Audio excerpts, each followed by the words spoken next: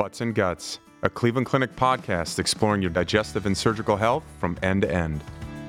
Welcome to another episode of Butts and Guts. I'm your host, Scott Steele, the chairman of Department of Colorectal Surgery here at the Cleveland Clinic in beautiful Cleveland, Ohio.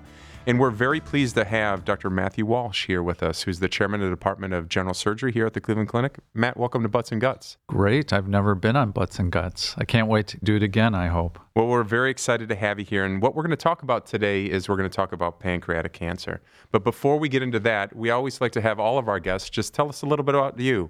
Where you're from, where'd you train, how to come to the point that you're here at the Cleveland Clinic? Wow. Well, I was born and raised in Green Bay, Wisconsin. Sold hot dogs at Lambeau Field. That was the first thing on my CV. I went to college at Creighton University in Nebraska before medical school back in Wisconsin, trained in Chicago and Boston, and ended up coming here as a fellow, and I've never left, Scott. That's fantastic. Matt, obviously being a hepatobiliary surgeon and dealing with a lot of pancreatic cancer, just for our listeners out there, can you give us kind of the 10,000-foot view on pancreatic cancer? What is pancreatic cancer? Pancreatic cancer is, in general, something you don't want to have, unfortunately. It's a highly lethal cancer, but I will point out in general that there are two main types of cancer that occur in the pancreas because the pancreas is made up of two different types of cells. One, we make juice in our pancreas that helps digest our food, and from that can come the most typical kind of pancreatic cancer. It's adenocarcinoma of the pancreas. But the pancreas also makes insulin and other hormones, and those types of hormones create a different type of cancer called the neuroendocrine tumor. And that's less common. It's much more favorable. We treat it totally differently than we do the more common variety of adenocarcinoma. And pancreatic cancer is a tough disease in the sense because it's not always diagnosed early. And unfortunately, we feel that often as soon as it starts growing, it can spread. So the minority of patients actually would qualify for surgery. And our goal is, on one hand, trying to come up with earlier diagnostic testing, treatment of patients who have advanced forms to make them more surgically amendable at some point, because we feel that surgery is always valuable if it can be done to impact survival from the cancer. So we're going to go into all of those topics, and so what causes pancreatic cancer? Are there certain risk factors that patients have out there? You know, one of the things about pancreatic cancer is many of our listeners may have heard of, there's been some famous people with pancreatic cancer and unfortunately have passed away. So the question comes up, can you do anything to get it, or can you do anything to prevent it? So the only known risk factor is tobacco smoking, and obviously for a lot of reasons, people shouldn't be doing that. There's probably some genetic component. There are some familial forms, but we don't have that figured out very well, and there isn't a genetic test you can do to look for it. As you mentioned, famous people. If you look at Jimmy Carter and his family, a lot of people have had pancreatic cancer except him, interestingly. So there are increased risks with things like chronic pancreatitis, but the only real risk factor is smoking. So if you have somebody that's a smoker, obviously that's a risk factor for a lot of different things, but if they stop smoking, is it something that will decrease their risk of getting pancreatic cancer? Do we know anything of that? Not really. I probably won't reduce your risk if you're predisposed to have it. You mentioned that, unfortunately, a lot of these people present when the horse is out of the barn, the cat's out of the bag, whatever cliche you want to use. What are the symptoms of pancreatic cancer, and why is it that the patients present when they're maybe at an advanced stage?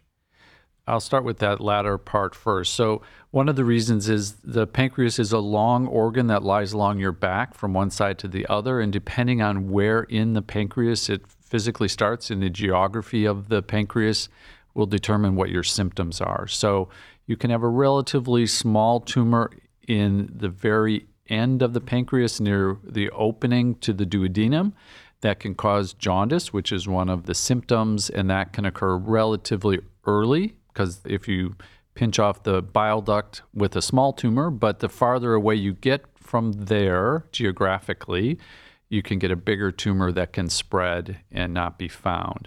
The other part of the problem is the pancreas, since it lies along the back, lies along a lot of major blood vessels. And the surgical treatment is an all or none treatment. You have to be able to remove 100% of it or none of it. So because of all of these blood vessels, it's not always feasible if it grows to remove those. It's a very thin organ, like a pancake. So it doesn't take much of a tumor when it's lying on these blood vessels to grow to the point that it's inoperable. So the symptoms, one of the symptoms I should bring up, because it should prompt people, if they develop diabetes suddenly in an older age, you should look at their pancreas, because that can be one of the hallmarks. But otherwise, weight loss, abdominal pain, jaundice, those would be the most common symptoms. They're all later stage in the disease, unfortunately. Patients who have back pain or gallbladder disease, are they linked to pancreatic cancer? Gallbladder disease is not linked to it, but I think doctors should be thoughtful. The residents will always say that I have an expression that doing a laparoscopic removal of your gallbladder is not treatment for pancreatic cancer. So occasionally people will present with vague abnormalities that aren't really good for gallbladder, but people think, well, maybe it's their gallbladder, so they'll take it out, and then several months later they find it's a pancreatic cancer. How common is pancreatic cancer? It's about 35,000 people a year in the United States. It ranks about the 6th most common cancer, but it's the 4th most common cancer death. So nearly as many people who get it die from it each year. So how is pancreatic cancer diagnosed? It's diagnosed usually radiographically, so that usually they get a CAT scan. Imaging with CAT scans is very good, and we find all sorts of things in the pancreas on a lot of imaging studies like CAT scans or MRIs. Ultimately, you need a biopsy, some sort of pathology to make the diagnosis. A good proportion of patients who get a major operation won't have a biopsy. And the reason for that is if it's a suspicious lesion that's removable and that's your only chance to cure the patient, you'll take it out without a biopsy. So this is a common discussion I have with patients. Do we need a biopsy or not for what we find? And it really depends how you use a negative biopsy. So if you find something, it's highly suspicious for cancer, that's not always an easy diagnosis to make with a needle biopsy. So we often end up taking it out with that high likelihood of suspicion that it's cancerous. So one of the questions that patients have out there is, do I need a PET scan if I get this? Or do I always need a scope, or just do an ultrasound or something non-invasive? So part of the need for proof is what other possibilities could the abnormality be? And if you have a solid growth in the pancreas, there are a few other things it could be that are esoteric, but often we're concerned that it's cancer. So it is based a lot on the imaging. Once we know that it's cancer, meaning that we want to give some sort of treatment, we can't give any chemotherapy if we need chemotherapy until we have a biopsy. So the most common route for that is going to be by endoscopy with an ultrasound machine that's attached to it. And once we have a diagnosis of a cancer in the pancreas, we do stage it. That's where PET scans sometimes come into play. But for us, usually a CAT scan of the chest and the abdomen looking at the liver. So the points that usually the tumor spreads to is the liver or the peritoneal cavity, and those we will see on a regular CAT scan. So PET scanning is not typically required for the garden variety type of cancer of the pancreas. There is a newer scan that patients may hear about that is for neuroendocrine tumor, and that has been very valuable, but that's the other cancer. So for the patients or people listening that have family members that are newly diagnosed with pancreatic cancer, walk us through a visit to you. What can they expect when they come in for your office visit, and then kind of next steps from there? I would say most commonly, so the most common single symptom is jaundice, and most patients will present to their regular doctor with jaundice or to the emergency room, and they'll be evaluated, and chances are they'll have a scan and may get a scope to help relieve the jaundice, and that'll give them either a clear diagnosis because you can do a type of brush biopsy of a bile duct in someone who's jaundice, and jaundice is just blockage of the bile duct in this case that causes yellowing of the skin and eyes and often very irritating itching. And they'll first notice it actually in their urine. Your urine will turn dark. So if you have those symptoms, obviously see your doctor promptly. And often it's not the patient that notices it, it's a family member. So it's always good to know that. But they'll typically be evaluated by someone other than myself, get a test to look at the bile duct, get a CAT scan, and then depending on what that shows, for instance, unfortunately, a large proportion of patients, when they get the CAT scan, will find something somewhere else, like the liver, and then we always biopsy that, and that person's going to see an oncologist. They may see me, and we'll go through the imaging, because that's a big part of it, and how well the patient is doing in terms of their nutrition and all of those things. And typically I'll go over the CAT scan with the patient and their family, describing what we find. I also use a model to show what the pancreas looks like, because it also incorporates all these blood vessels that I think it's helpful for the patient to see really what's involved. And then after we look at what a normal model is like, we bring that to their CAT scan. And I think patients do appreciate seeing their own imaging, so they know what it looks like. And then we talk about whether we think this is cancerous, if surgery is going to be up front, or if we're going to need some other treatment like chemotherapy. We try as much as possible to have coordinated visits with the oncologist. We do have a combined clinic where you see the oncologist, you see me together, I think, which is very helpful for the patient, so we can come up with a plan. And then that plan will be verified or discussed in our tumor board, which we have every week, so every patient's discussed there. So I hope the patients get a sense that there's a comprehensive treatment to their care and a plan forward. So understanding there's a little bit of an individualization for the particular patient, can you talk about broadly the treatments for pancreatic cancer? You mentioned a little bit about surgery. What's the surgery that happens, and what about the chemotherapy and the order that it comes in? The surgery depends on which part of the pancreas is involved. The majority of pancreatic cancer tends to be in the part we call the head, which is closer to the liver. That's the kind that's going to cause jaundice. And that operation to take that out, patients may have heard of. Many people who come in know the name, which is a Whipple procedure. What that requires is taking out the pancreas and the part of the small intestine that's attached to the pancreas called the duodenum, the gallbladder, the end of the bile duct. So the way I describe that is, because it's a lot of things that have to come out, Scott, not just the colon like you're used to. So I say it's like a bowl of Jell-O. Assume the cancer is the strawberry in the middle of the bowl of Jell-O, but I have to take out the whole bowl of Jell-O to get at the tumor that's in the center. And there are lymph nodes that are next to the strawberry and the Jell-O as well. Those all come out. So that's an operation that takes about 6 or 7 hours to do, because you have to reattach everything. And then the other major operation is the back half, we call it, of the pancreas, or the tail, and that is where the spleen is. So often that part of the pancreas comes out with the spleen, and that's a shorter operation.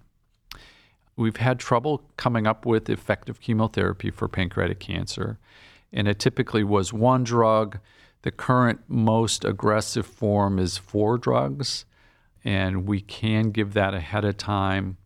There are always new trials on chemotherapy, especially right now, the 4-drug versus a 2-drug combination.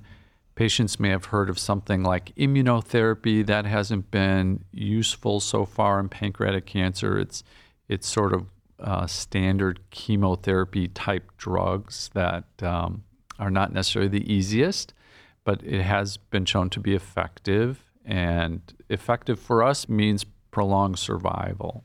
For the patients that are facing a Whipple, or again, a family member that may do this, how long can they expect to be in the hospital? And what's their recovery like? So there are two basic ways to do that same operation. One is with an incision or an open traditional technique. The other is with laparoscopy and robotics. And not every hospital does both. We happen to do both. The average length in the hospital is about 6 to 8 days. I would say for most patients across the country, having it done, let's say robotically, will reduce the days by a day or two. And hopefully it will apply to their recovery because it takes a good 2 months to recover.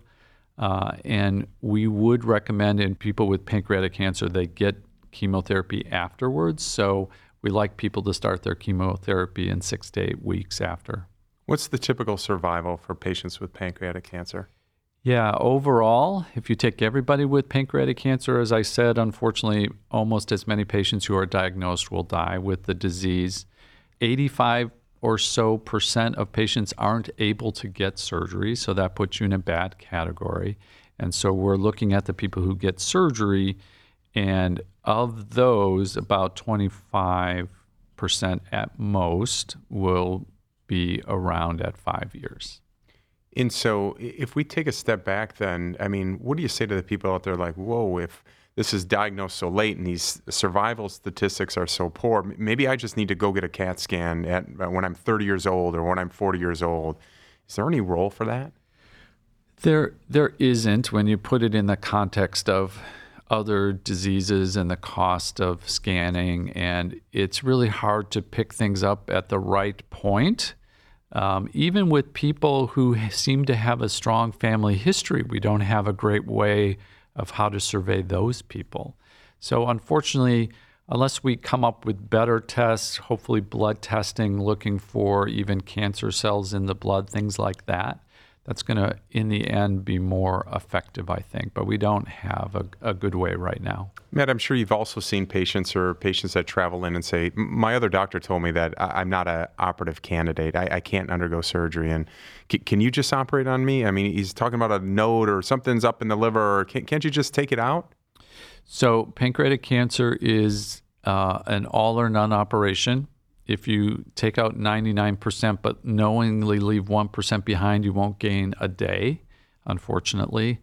The treatment isn't that effective. So our plan right now is to try and get it operable, but it's 100% operable. And that's why we give chemotherapy more and more upfront to make them operable so that we can truly put people through these very major operations but still get a true benefit, because our goal is to really benefit the patient. So Matt, you're one of the thought leaders in this realm. And so what does the future look like? And are there any upcoming advancements or things here at the Cleveland Clinic in the treatment of pancreatic cancer? So I think the ultimate advancement is going to be early diagnosis. We're very interested in looking at free cancer cells in the blood as a screening tool. So that's one of our goals. One of the other avenues that may be helpful is people who have pre-cancerous conditions, like you may have heard of IPMN. It's a type of cystic disease that predisposes some types of cancers in the pancreas, and so we have a big interest in that as well. In terms of chemotherapy, we're always looking and we're participating in some trials on that, but I can't pick out something that's going to revolutionize the field, I don't think, within the next year or two. Well, that's fantastic information. And Matt, we always like to end up with our guests with some quick hitters. So what's your favorite food? Pizza. What's your favorite sport? To play? Yeah. Tennis. And to watch or follow? Football. And what is the last non-medical book that you've read? I just read the biography on Grant, which is really interesting. Yeah, that's fantastic. And I think can't remember Chernoff or something. The author also wrote one on Hamilton, I believe, as well. And then finally, tell us something that you like about here in Cleveland. You said you've been here a long time, you got sucked in, and you've been here a long time. What I like, especially in this, it's a summer activity, but there's a ring of parks called an Emerald Necklace that you can bike very easily. Start on the west side on the lake and end up on the east side on the lake, and it's a great in-between bike trails, which are fun. Well, that's fantastic. And so for more information on pancreatic cancer and to download our free online treatment guide, visit clevelandclinic.com. clevelandclinic.org/pancreatic cancer. That's clevelandclinic.org/pancreatic cancer. And to make an appointment with a Cleveland Clinic specialist, please call 866-223-8100. That's 866-223-8100. Matt, thanks so much for joining us on Butts and Guts. Thanks, Scott. It's been great. That wraps things up here at Cleveland Clinic. Until next time, thanks for listening to Butts and Guts.